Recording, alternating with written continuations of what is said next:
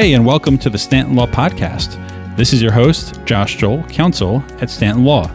We're here today to address relevant and timely issues that are top of the mind of employers as our world continues changing. So let's dive straight in. On today's episode, we have my colleague, Danny Berry, to speak about a very recent and important topic that confronts most employers going into this new year. And that is recent changes by the Department of Labor relating to the classification of independent contractors. Before we begin, I want to give Danny an opportunity to introduce herself and who she is. Thanks, Josh, and thanks for having me on the podcast today. My name is Danny Berry, and I'm the managing attorney at Stanton Law. I also am the founder of WellWorks Consulting, which is more of my passion project. And at WellWorks Consulting, I counsel and coach attorneys and other high-stress professionals on stress and how stress impacts the body and what we can do about it. I know nothing about stress. Well, you should hire me. So the question, Danny, is I know that there's been recent changes with the Department of Labor and how they're handling independent contractors. And if you can kind of walk our listeners through what that means and why we care. Why is this relevant to employers? Sure. Most companies that I counsel or have litigated for employ, I use that word in air quotes, independent contractors. So they have workers on their workforce that are not W-2 employees. And it's been unclear as to what test you can apply to make the determination as to whether a worker is properly classified as an independent contractor versus an employee, given that you had states with various rules, the Department of Labor had rules, you have the IRS with separate rules, all pertaining to the classification of independent contractors. So it got a little unclear and uncertain, and this rule really resets that, provides some certainty, and calls for the economic realities test to apply in determining whether someone is a contractor or an employee under the FLSA. The FLSA, or Fair Labor Standards Act, is one of those laws that I somewhat preach about to clients. It's drafted in a way that's very pro-employee. And if you get a claim or get a lawsuit under the FLSA, it can be very damaging to your company and extremely expensive. So classifying workers correctly is really important for all companies because it can affect your bottom line and you can get caught up in really costly litigation. So what exactly is the FLSA and how does this independent contractor test play into those rules? So the FLSA, the Fair Labor Standards Act, is a law that governs the classification of workers as either exempt or non-exempt. And what that means is whether or not they qualify for overtime, very generally. The Department of Labor manages, I guess you would say, the FLSA. It's the administrative agency over the FLSA, much like the EEOC is the administrative agency over Title VII. And so you can get investigations from the Department of Labor into your practices, into your classification of workers, whether it's independent contractor versus employee or exempt versus non-exempt.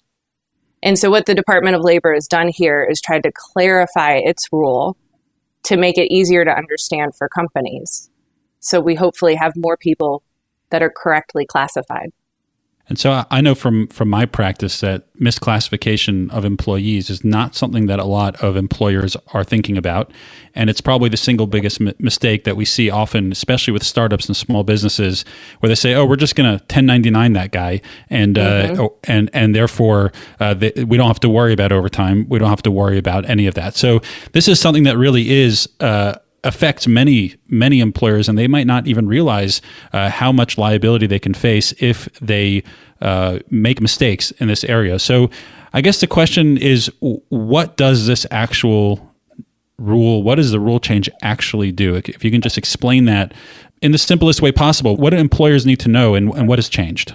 So the new rule, the DOL, focuses on 2 of 5 factors. And so there are 5 factors under the rule, but we're going to focus on the first 2. And if the first 2 swing one way or the other, then we pretty much have a certain classification. If we look at the first two factors and we don't know still, then we analyze the last three. So the first two factors are, one, the nature and degree of the worker's control over the work. And then the second factor is the worker's opportunity for profit or loss through investment. So the DOL wants employers to look at those two things first. And if it looks as though the worker is in control over their work, meaning how it gets done, when it gets done, where it gets done, and they have an opportunity for profit or loss through investment. So skill sets, not this doesn't really mean a opportunity for profit or loss through picking up extra work. It's really through being a skilled trade or knowing what you're doing and being able to do it faster than somebody else. So through your investment. And so we look at those two factors first.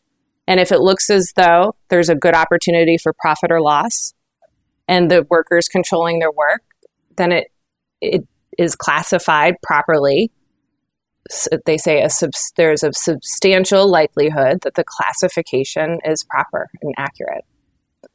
So it's only if these two factors are not determinative, then we go through the final three. And the final three are amount of skill required, degree of permanence in the working relationship. So that means how frequently are they working? Is it every week or is it twice a month?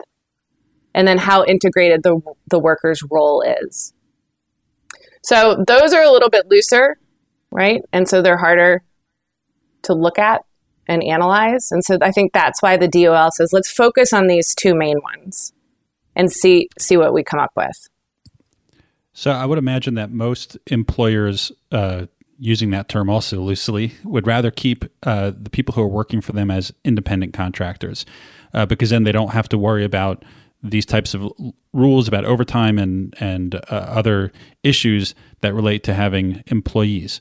So if an employer under the new rule wants to keep someone as an independent contractor and ensure that they remain an independent contractor, what should they do and how should they make sure to govern that person's employment or that person's relationship with the company? So we often guide and counsel employers to enter into independent contractor agreements where you clearly are setting forth the terms of the relationship. And so companies, yes, I want to have an independent contractor. I don't want to pay overtime. I don't want to pay payroll taxes. I don't want to have to worry about anything, but I want to tell the worker what to do and when to do it and what tools to use and how to dress and how to talk. That sort of thing, it doesn't work. So if companies want to use independent contractors, they have to loosen their grip a little bit, talk to an attorney. I think that's very important, and come up with an agreement that outlines the terms of the relationship and also is analyzed under this new DOL rule, especially those first two factors. So when you say that they should loosen their grip on this worker, I would imagine some examples on that in my experience has been, where do they work? What do they wear? How do they speak to the clients? How do they do their work? What are some of the other things that this company should be thinking about when they're thinking about loosening their grip on a worker in order to make sure that they remain an independent contractor? That's a really good question. I mean, I think that you covered the main points. An employee, we all know what an employee and how they're treated. They're given policies and rules and guidelines and they're monitored. They may have company property. And that really goes away with an independent contractor. So you just don't have as much control over how they're doing their work and when they're doing their work and those sorts of things. And so if that doesn't fit with your overall business in your overall culture, then it's not going to work. And you can't really shove that square peg in a round hole. Look at each person individually. Some people may work better as an independent contractor, and some people really just need to be employees. Right. So the bottom line is you can't have your cake and eat it too, but you got to figure out which cake you're going to eat. In other words, which look at every individual situation and make sure that you're properly classifying that person, weighing the benefits and the detriments to having the person as an employee or having the person as an independent contractor. And each situation is going to be different. But the most important thing is you can't just say, oh, they're 1099, they're an independent contractor. You really have to think it through, or you can face some significant issues and significant liabilities. Let me ask you one last thing is, obviously we have a new administration coming in. The Department of Labor is going to be switching hands. I don't think they've confirmed the new labor commissioner yet, but do you anticipate there's going to be changes in this policy? Was this done by the Trump administration in order to make things more favorable for employers? Do you see a shift more towards employees going forward with the Biden administration? Potentially, yes. So this rule is not set to go into effect until March 8, 2021. And I believe, although I haven't researched this, I believe a big reason why this rule came into effect was to counter what California was doing with independent contractors in the test that they had come up with, which is called the ABC test. And other states had adopted that, causing further confusion. And so to clarify, the ABC test is a thicker, harder test to come out as an independent contractor when you run through the factors. So I think the Trump administration was trying to make things easier, so it was easier to be classified as an independent contractor. Biden has pledged to aggressively pursue employers who intentionally misclassify workers as independent contractors by enacting new legislation. Now, I don't know what that exactly means, but that is a promise that he made on the campaign trail. Some people expect Biden will return to the broader standard in place during the Obama administration, which allows an employee relationship to be established even when there's indirect control over the worker. And it's more along the lines of this ABC test. So yet to be determined whether this rule will roll into effect next month or whether it will be stopped and Biden will make an effort to now pivot back to the tighter rule, the ABC rule. So in short, employers really need to be watching developments in this area and making sure that they are remaining compliant. But in the meantime, this new rule is going to go into effect, and employers need to be making sure to keep apprised of what's going on going down the road to see what the Biden administration does and whether it makes it more difficult for employers to maintain their independent contractors as independent contractors. So, Danny, I really appreciate you coming on today and speaking about this topic. I know that it's really important for a lot of startups, a lot of small businesses, big businesses. It pretty much affects everybody, whether or not their employees are going to remain where they want them to be in terms of their classifications. Let me add one more point before we get off. One thing I did note in my notes, and we haven't talked upon, is that the DOL did add 6 examples to the final rule of industries that this might apply to. So a big heads up for folks who are in transportation, long-haul trucking, construction, the gig economy, so think Uber drivers and that sort of thing, journalism, and hospitality. Often the DOL will tip its hat to what it's going to look at in enforcing new rules. And so if you're in any of those industries, particularly pay attention. And even if you're outside of those industries, it's always a good investment to have somebody look at your wage and hour policies and do an audit, a wage and hour audit, to determine whether you have your workers classified. It's far less expensive than having to face a Fair Labor Standards Act litigation lawsuit or having to go through a DOL investigation. So it's preventative medicine. We can get ahead of this and help companies work it out and get on solid footing.